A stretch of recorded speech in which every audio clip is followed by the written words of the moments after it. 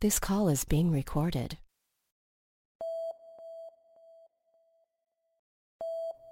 Hey, it's Jay. Unthinkable started in a very simple place. I was fed up with a lot of the crap that people seem content to publish in the content marketing space.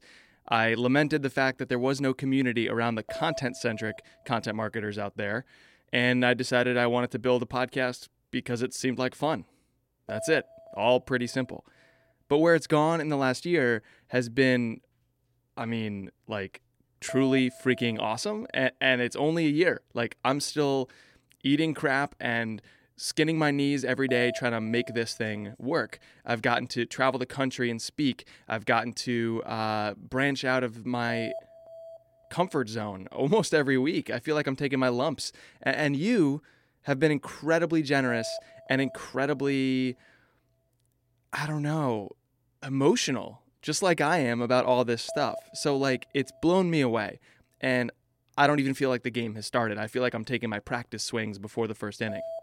So anyways, as we take a couple of weeks off to work on a lot of things, to work on episodes, to work on thinking, to work on the business, I wanted to share something a little sneaky as a way of saying thank you, as a way of pulling back the curtain and being more transparent, and just because I think this would be a really fun treat for people who have come along for the journey for a lot of weeks now. So every week, I have a call with my executive producer, mentor, friend, Andrew Davis. He's a best-selling author, a public speaker, a very successful guy. And Andrew had no idea that when I asked him to record the call, I was actually going to share it publicly. He just thought I wanted to listen back to the call that we had. So here is Andrew and my call, only very lightly edited, taking out some sensitive stuff. But other than that, you're getting almost everything we talked about. And we talked about a lot. So without giving you too much context, away we go. I'm kind of nervous about sharing this, but I think if anyone deserves to hear 100% transparency and what I'm up to, it's you. All right, here goes nothing. Hey. Hey, good morning. What's up? Not much, man. Happy New Year. Have I talked to you since New Year? I don't Happy think New Year. so. No. And it's good that we good. waited because my brain is now back from the ski house. My body got back sooner than my brain. How was the skiing, man? Did you have a good time? It was fun. You mean the no skiing because I don't ski. Well, right. Yeah, the no skiing, the cooking and drinking, I guess. Oh, yeah. Being house chef, enjoying a good bourbon, playing board games, and walking in the woods in the snow was incredible. That's awesome. Was it freezing cold, or was it pretty decent, mild? I like skiing when it's, 31 degrees and no wind. That's my favorite winter. It was the exact opposite of that. It was the first day for the skiers, they were pummeled. It was crowded. It was windy. It was snowy. And then I was loving it because I'm in either the cabin or the lodge, and I'm looking out the window at all the cold while I'm sipping a warm drink. So fine by me. Well, I'm recording the call, by the way. Thanks. Cool. So you can have it. So I wanted to talk about the repositioning of Unthinkable, especially as I was going through the brand blueprint. Yeah. Kind of again as we're revisiting it. And I keep thinking, even when I got the email, and I know, it wasn't that I was surprised by the email, but I just am constantly thinking, do creators, who are creators in a much more specific sense in your mind? Yeah, so this has been the single biggest struggle that maybe I haven't voiced as much as I should have, which is I feel strongly about going really deep with a group of people that you both know and love and can run through walls to serve if things get stressful. And so for me, I feel like when I go, I'm willing and happy to go speak to HR and sales and even traditional marketing or service marketing, that's all going to be great. But my home, my world, are people who make stuff for the internet or have a craft offline, just people who tinker for fun and love it and also want to make a living doing that. And so what I'm struggling with is the idea we have is really big and applies to anybody doing any job as long as they have this psychological or mental state that ties it all together, right? There is a thread. It's just not job function based. But am I applying it to my core group, the people I love, like the thing that gets me super excited in the world is like, who am I helping? I'm helping people that have a craft, and create. And so it feels authentic when I like get up and start talking to people about the content side of content marketing. And I feel like I could be a beacon to people in that space. It feels a little bit less authentic when I go out to another organization or group. Not that that's not worthy, not that I'm not excited about it. It just feels like I don't have the depth there. So this has been a really big struggle that I could use some help making sense of. Yeah, I think. By the way, especially on the content brand side, especially on the content I'm producing to grow an audience, because I feel like it's really hard to be generic. If I start tiptoeing into like Seth Godin territory is scary to me, because it's very, very much based on who he is, not what he's saying. And for me, it's got to be based on what I'm saying. And so that means, well, who am I saying it to? Yeah, and that's why I think creators to me is too vague. Like if I was going to self-select, I mean, I think of myself as a creator. I think in your definition of a creator, like I create shit for the internet. I love doing it. I think I should be your perfect audience. But even when I read like the repositioning, I don't see myself there. And I'm like, why I feel like I'm 100% your exact audience. Right. And so I think you're not you're like in a vague territory where I'm not sure if this is for me, instead of this is definitely for me. Mm-hmm. So if you're going to create, if Unthinkable, the podcast, is for people, for marketers, not the marketers who, set up Salesforce and, get your lead gen tool working, but the marketer that writes the friggin' email, and the marketer who's, supposed to post shit on Instagram, and the marketer who's writing a blog post a day, then we really have to identify that audience. I have to see myself there. And I don't, so I think you have to get more specific to so that audience sees themselves and doesn't feel big for them. Got it. Yeah. So like when I started all this, before we even landed on intuition, certainly before I had clarity around like the what we're doing graphic and the how we're doing it graphic. Yeah. The initial stuff I was writing as like a precursor to the show was like, I'm bothered by suck. I know you are too. Why is there more focus on the content side of content marketing? And the things I was saying, there were people who were throwing up their hands and being like, yes, oh my God, like, thank you. Me. And that's what I'm talking about. Right. And I feel like I'm starting to lose that because we're aspiring to a big idea, but maybe, so I guess what I'm struggling with is like huge idea that can translate everywhere. Are you saying we're just starting with like, let's drive a wedge that's strong to content marketing creators? Yeah, I'm saying Unthinkable, the show, needs to have a really clear audience and explore the idea for them. Well, let's think of the speaking product as versatile enough that it could be for HR people. Does that make sense? Yep. So, I think, I think unless we really are exploring in a deep way, like how you apply this bridge to content marketers, how do they actually, bridge this gap? We're not sure if it works. And if it's too vague, people aren't going to raise their hand and subscribe. They also won't get the homework or whatever. The examples won't apply to them. To use Carla's term, they'll get brand detachment disorder, where they're like, well, that's great, but that's not me. Mm-hmm. And I think I think creators is too vague, and I can't picture who the audience is. And even if we were going to attract the audience, it's like I'm not sure where we go or who we partner with. Right. So this has been to me, this has been a product of tactics more than philosophy. Like, I get it on the level Okay. we're talking to now. Let's, like, if we zoom Okay. in a little bit, like, for me, it's like, okay, I get that the talk is flexible, and maybe the speaker page stuff implies flexibility too.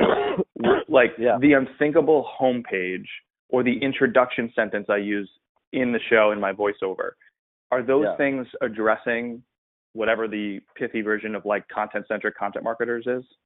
Yeah, Okay. I think so. I think it's like, Because I feel good about that. And I feel like I know, like, whenever I say that stuff, like, if I appear on a marketing show, I'm like, oh, I know who these people are. And they're like, what are Yeah. you building? I'm like, I'm building the content-focused content marketer's home base and community and products. Like, I am trying to serve that group. And everyone's like, oh, awesome, I get that. And there's a very clear, yes, I want that, or no, I don't, which I love. And then when I back it up to, like, the website, I'm like, so it's average to exceptional, or it's intuition. Like, it feels very watered down. I think it's like, if we took it in 3 steps, it's that you're helping the content marketers who want to focus on the content understand how you create exceptional content from, and go from average stuff to exceptional. And the third piece is maybe you use a bridge.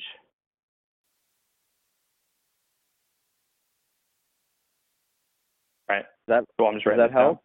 Yep. Definitely. All right. This is what I've wanted, but this is what I've been a little intimidated to say, because what I'm worried is it prevents, it's the classic, like, do as I say, not as I do. Like, I will tell someone on a stage to, like, focus on a niche. And now what I'm doing is I'm actually like, where's my niche? It's, like, too broad, too meandering. I want to get back to, I want to get back to depth. Yeah, I think it's so, like, I was actually thinking, and even when I recorded the like, going through the brand blueprint, I pulled up yours because I was like, hey, Jay's done a lot of work on his, so let's look at Jay's, so you get a good idea of what we're talking about. And when like, as I read the audience piece, I was like, oh shit, yeah, this seems too vague.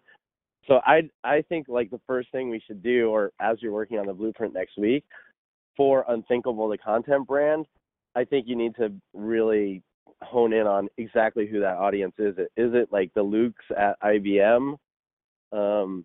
At Intel, who's trying to do exceptional things, who does believe that the content drives the vote, or is it people who are trying to build startups? Because I think that's where we've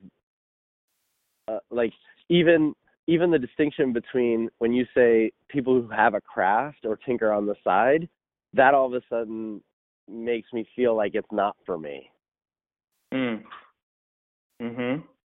Because I don't feel like I tinker on the side. Maybe I do. And maybe I do care about the craft, but those are things that I just don't identify with because I'm not yet in your tribe. Like, maybe in a year I'll get that. Does that make sense?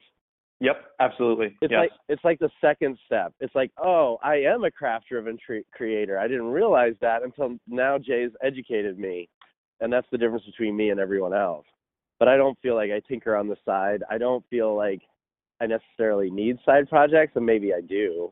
But you got to kind of convince me of that, I think, as part of your team. Okay, this is helpful. Because I actually don't think you want people who, this is my gut feeling. I don't think you want people who just have a million side projects, because I don't think that that means they're a craft-driven creator. Correct. And, well, it could. It's very gray. So if someone is like, if someone is launching these, it's about intent. If I have a million side projects and it's in the name of, like, I really want to be a great video producer, and so I'm still on the hunt for the side project that's going to, work out the right muscle. So I'm, like, hyperactive on the side, but it's in the name of the right thing. Sure. If you're just someone who's like a perfect example is there's this guy who's like a product manager, product designer. He used to work for a couple of companies. Now he's a consultant, and he's got all these courses and blog posts and videos, and he's on Snapchat, and he has all these, like, side projects to me, he is not that person, because what he's doing the side project for is to find big end results quickly instead of to hone his craft. You know what I'm saying? Yeah. So he's not someone I want. Well, so I mean, maybe it's a more fundamental difference between, like, whenever I hear you talk about the side projects now in the context of the bridge that you've built, they seem less relevant, maybe, or maybe I just don't know where they fit. The slingshots? No, not the episodes. I'm talking about the concept as a whole. So as soon as I've set an aspirational anchor, like yours, for example, you want to be the Anthony Bourdain of the business world, right? Yep.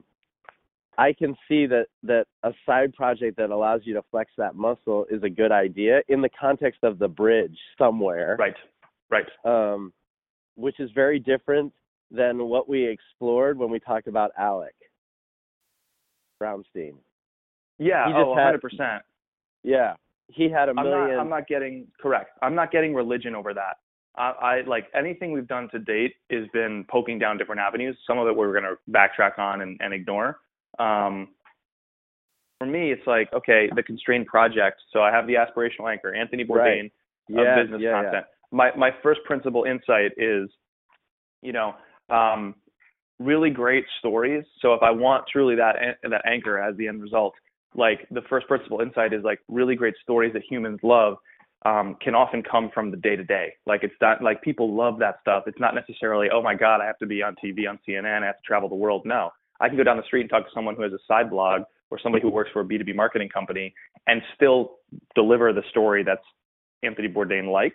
That's my first principal insight. Okay, the next step on that bridge is, what is my constrained project? So now the world's my oyster. Is it a side project? Maybe. Is it my day job? Maybe. Like, that's where the side project can come in. Yeah, gotcha. Yeah, so I think if we're using the bridge to go through your aspirational anchor, it's funny because I say foster aspiration so much that I always want to say it when I'm thinking aspirational anchor. You have stage brain. Yeah, exactly. I think you want to use Unthinkable, the podcast, to be your constrained project for that concept. It's 100%. Like, that is why I want to re-engineer. That is why I'm practicing voiceover work. That is why I want to improve the performance on the stage. That is why I want to re-engineer the actual rundown, because I could be producing audio documentaries in the same way that Bourdain does it on TV. Yeah, so I think so let's keep going with that. So this is, and we're down on number 4. We'll come back to speaking. So yeah, I think if that's the case, you had told me that you went through an episode or a couple episodes maybe of Bourdain's show when we were working on the outcome for iView. Yeah. Did you write like a meta format from that? I did, and then now I can't find the notebook that oh wait, hold on. Maybe that's this one. Really? I know. I was like, oh my God, I spent so much time on that. Wait, hold on. Please be it. I have multiple notebooks that look the same. I gotta stop. Oh, that's annoying. Damn. Okay. Yes, here it is. I got it. Okay. So let's walk through it. Just walk me through it. Okay. Cool. So basically, what I did is I sat down. I watched one Bourdain episode, and I tried to get this like meta framework for what he does, and then I tried to see how it stacked up on 2 or 3 episodes. Okay. So, all right. So the first thing is the cold open. It's roughly 40 to 60 seconds. He basically shows some B-roll, either him walking or something in the scene in the city, and basically this section is the tension and some vivid descriptions of the what. So the tension is like, Mexico is a country where every day people fight to live. All too often, they lose that battle. So he really brings a punch right in the beginning. Often he'll say he'll say something like, you've seen chances are this is a place you've never seen before. This is the very first episode of his show in season 1 in Myanmar. And he's like, chances are this is a place you've never seen before. If you have seen it, it's been violent images and videos. But something incredible is happening in an unexpected way. That's the open. Dude, that's great. Yeah. So right. he pairs this like high stakes drama with vivid descriptions of what you're about to experience. The second section, so then it hits the intro theme hits, and then you go to A block. Yep. And A block is continuing with this drama. It is what I'm calling the unseen complexity. So that's where he's like pulling out from the day-to-day of a place the unseen complexity that like you might miss if you just go to that place, whether it is an exotic place or it's just some place that seems picked over that you've been. And that's about 2 minutes. So he has things like music and B-roll to introduce that section. In about 20 seconds, there's like a contained vignette to set the theme.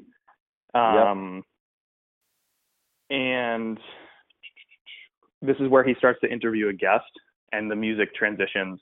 So usually what happens is the host is in motion with the subject, whether that's eating in motion or driving or walking. Like usually that's the next scene is like he is doing voiceover in a quick hitting vignette to set up the theme that he hinted at in the cold open. And you're seeing that, he's with somebody. Clearly this is the guide to that theme. Then he delivers a bite from that expert, from that subject. So they're the first to speak typically. So in the Mexico example, he talks about the fighting to live. Then you see him in a cab and you see the cabbie and you hear his voiceover or his voice from the back of the cab while the shot is on the cabbie. And Bourdain says, our murder's going up. And then the rest of that 20-second period is the cabbie speaking. Yeah. And then what happens is his voiceover kicks in. He distills the bite for everybody to understand. And then he introduces who you just heard, like who he's actually speaking to. And then basically it's like a short interview about that. So that's about a 2-minute long section or block. So in that case, it was about like the violent Mexico City environment. Right. Okay. So like, you have this cabbie who lives it day to day, sees it day to day, and Bourdain asks him a couple of questions. Once you realize, okay, I'm in a cab, here's a cabbie. The first question was about the theme that he hinted at, this fighting to live. He goes right for the drama, the murders. Are they going up? You hear the bite, then the voiceover kicks in to describe, like, this is what that means. And then they go back into the interview and have like 2 or 3 questions. Gotcha. All right. So, does it make sense so far? Is this the way you want to do it? Yeah. It makes sense so far. But let's just pause for a second and try to think what that would look like if it was a business show. Okay. So let's use Brenner, easy example.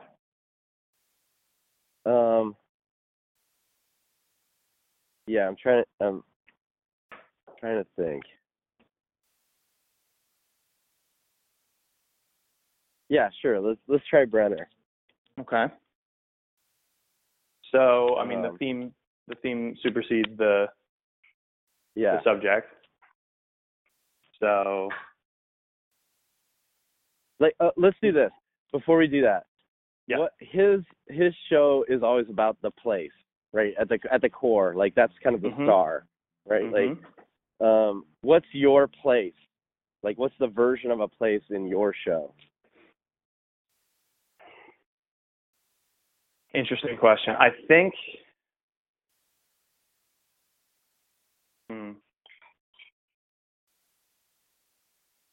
Well, let me start throwing. Possibilities could include the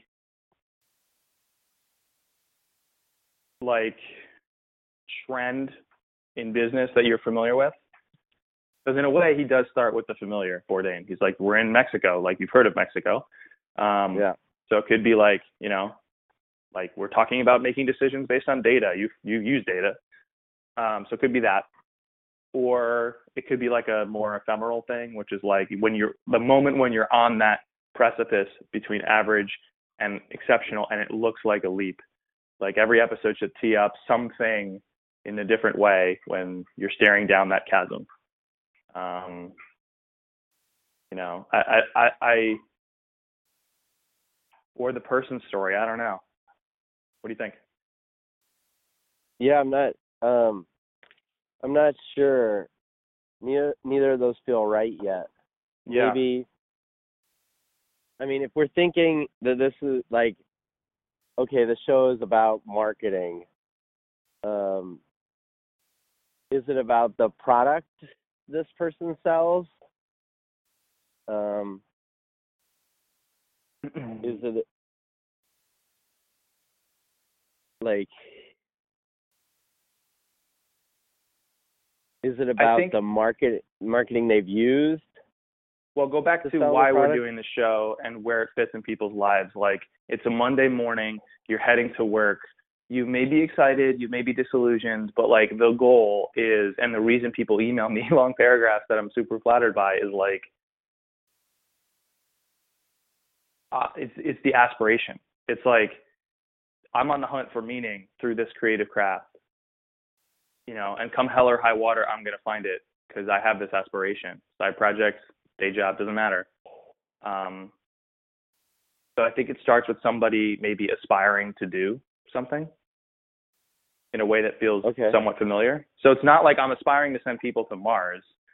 It's like, you know, I'm aspiring to help somebody in a big way, or I'm aspiring to get permission to do something. Or in Michael's case, it was, you know, his aspiration there was like, he wants to impress his boss. He wants to do a good job.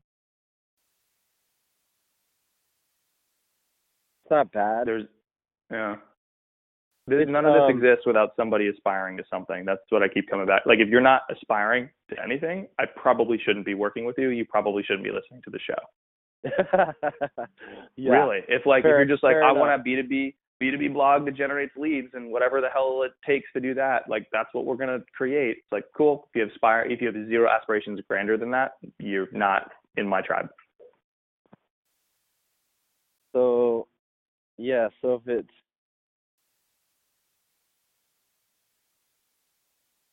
just go back to his opening for the Mexico City. What does he say? Mexico is a country where every day people fight to live, and all too often they lose that battle. All right. And then there's there's a vivid description that follows. Yeah, just stop right there. So write Cool. that for Michael Brenner. All right, let me do this. All right, so it was just 2 sentences. So let me see if I can get this. Yeah. So here's what I would say. At every company, every day, an executive is asking their marketers for the right way forward.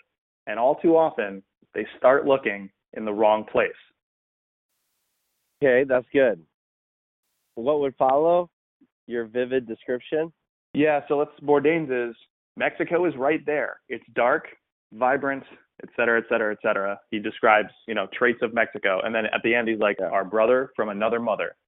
And then there's like a really dramatic B-roll shot of something crazy happening. And then the theme hits. And so this is where I would say, Yeah, go ahead. So what he's describing here, the dark, the vibrancy, et cetera, he's describing the setting where people fight to live. So he's giving you the stakes right away, and then he's describing where those stakes play out. Yep. And so the stakes here are companies or executives asking marketers for the right way forward, but you start looking for those answers in the wrong place as marketers. Where does that play out? You know, you could talk about looking to the data, because that was the theme of that episode. It's like GA is right there. It gives you the answer. Listicles online. It's all so final and tempting and concrete, but is it? Okay, so remember a long time ago I told you like mimicry is the easiest way to build a format or like embody a voice. Mm-hmm. I think you should do this with one full episode of Bourdain's show. Like take that Mexico episode and do exactly what you're doing. Like I'm going to retell the Brenner story in exactly like as close as I can mimic Bourdain's voice and style and beats to get through an entire story. Okay, that's awesome. And I think I mean, the long-term goal isn't that you do this every episode, like, all right, let me just mimic Bourdain, but that after you've done it 3 times, you know what works for you versus what works for Bourdain, and you start extracting your voice from Bourdain's voice. Right. Like, you have your own version of statements like, you know, a brother from another mother. Sure. I mean, to be honest, it sounds pretty close, but what's your version of that? How does it? No, I how get does it. I get across? it. And I've thought about this a lot. Like I know the traits that make him him. I know the traits that we overlap on. I know the traits that make me me. Good. And so that part's going to be easy. I like the idea of going through this process to find a framework, essentially. So Yeah. So I would do that, and cool. if you're feeling really brave, do it for the next feature story you're working on. Okay. It might be really hard. It's a lot easier when it's something you're really familiar with that you've already done. Yeah. But like when I wrote Town Inc., I actually pulled out Tipping Point and like almost sentence for sentence wrote the intro for Town Inc.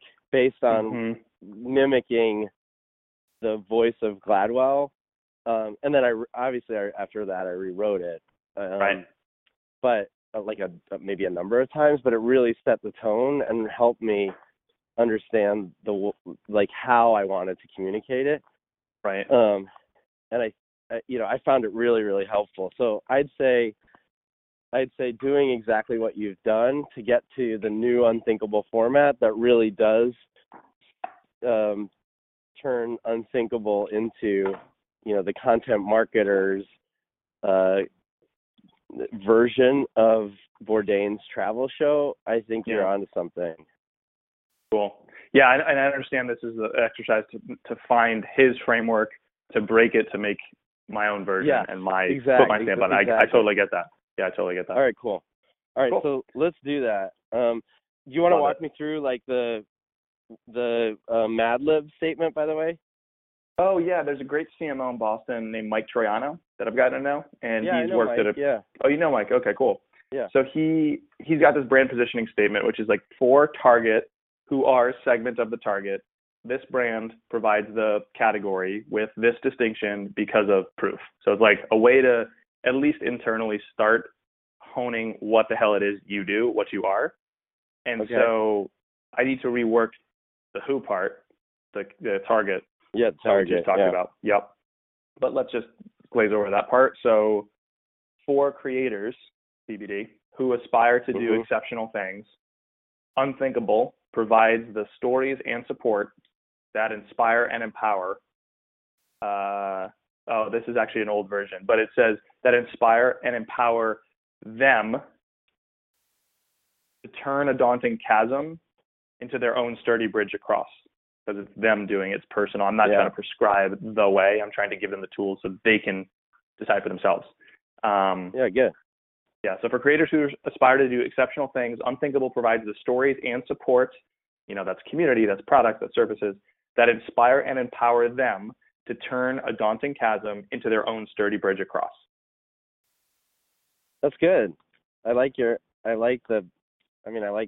little Mad Lib format. It's super helpful. Maybe we should try it with everybody. Yeah, it's good. Yeah, I feel like that. Yeah. So I think if you can hone in on the target as you're reworking the brand blueprint, I think it'll help a lot. Right. Yeah, I'm excited about that. All right, cool. All right. So wait, let's so do you feel better about the positioning of Unthinkable? 100%. Yep, totally. Good. Totally. With a little more time and effort on it, but the right direction is definitely being set. Yeah, good. All right, good. And then I think we should figure out as you're going through the brand blueprint what to do with like things like slingshots, you know, moving forward. And so let's use like the next, you know, week or two to really redefine this so that we know where we're going. Yeah, definitely. All right, cool. Let's go back to speaking quickly. I had slacked you a bunch of examples to look at. Did you see those? It was all over the holidays, so you may not have. I need to organize them in a better way. it was like, hey Jay, check out the 100K homeless challenge. Yep. Yes. Those ones. Yeah, They're really interesting to me because they're kind of organizationally unthinkable as well as unthinkable individuals. Like there was one of them I just slacked, I think yesterday, is this guy that gives out positive tickets. He's a police chief, and he basically decided to, like, you know, people in the community hate us because every time they see us, we give them a ticket or we arrest them. What if when we saw something good going on, we gave out a positive ticket and like a free movie pass to go to the movie theater, or, you know, a dinner at a nice restaurant? So they started doing this, and it was unbelievably successful in changing the way the community looked at the police, but also reducing crime in minors and all this other stuff. It's kind of an unthinkable idea to me. So anyway, there are a bunch of those. I'll try for our next meeting to do a better job of putting these together in a place that everybody can use them, because I've realized a lot that a lot of these case studies with a different lens would work for Champion Leader for Brenner, you know, or or, you know, for Creative on Demand for Carla. So, but anyway, yeah, I think if you can think really hard about what the next version look like for Unthinkable, that would be great for Content Marketing World as well as other stuff possibly. Okay. When I first started presenting stories like The Chicken Whisperer or even Meatloaf, actually, like the difference between today and those original ones, it you know, like the first Meatloaf thing I think was 15 minutes. Now it's maybe 6, because you get really good at realizing, especially when you have a time constraint, like what is absolutely necessary to this story to make it work for the audience. Yeah. Like even at the expense of, like, this is a great joke, but the setup takes a minute and a half and it's really irrelevant to the story. Okay, Right. well, I guess I'm going to cut this. So yeah, let's try it the way we want to do it, even in an outline. And I'm pretty good at being able to say, like, okay, this is 5 minutes, this is 7 minutes. Like, oh, look, we added it up, it's 138 minutes. Like, we have a problem.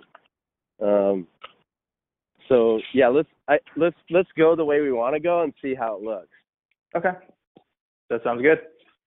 Look, Bourdain is really, I mean, he's masterful at, like, a choice of words that is imbued with feeling and emotion, but he's really efficient with his words. Yep, totally. That is a skill that I admire from him. And I think, what I was going to say was, one thing that I've realized, even in the 3 or 4 weeks doing this full time now, is blocking time to actually think and practice is so important, even in the face of, like, stuff I just feel like I got to get done. Like, I got to write, I got to, create. I will not succeed unless I'm taking that time. Yeah, I think that's fair. I do think, though, things like if you're going to spend the next month really trying to master the Bourdain feel and sound and voice and turn it into Jay's, you've got to imbue that other stuff and take the extra time to make it feel that way. Like, if you're going to write a 1,200 word post and you think Bourdain would do it more efficiently in half that, where's your 600 word version of it? Even if it's shitty, like, let's force ourselves to get there. Yeah, I agree. Yeah, it's a product of, like, trying to just literally produce too much content that's preventing me from thinking and being strategic. Yeah, I think for the next 4 weeks, anything you produce, you gotta have Bourdain in your head. Yeah.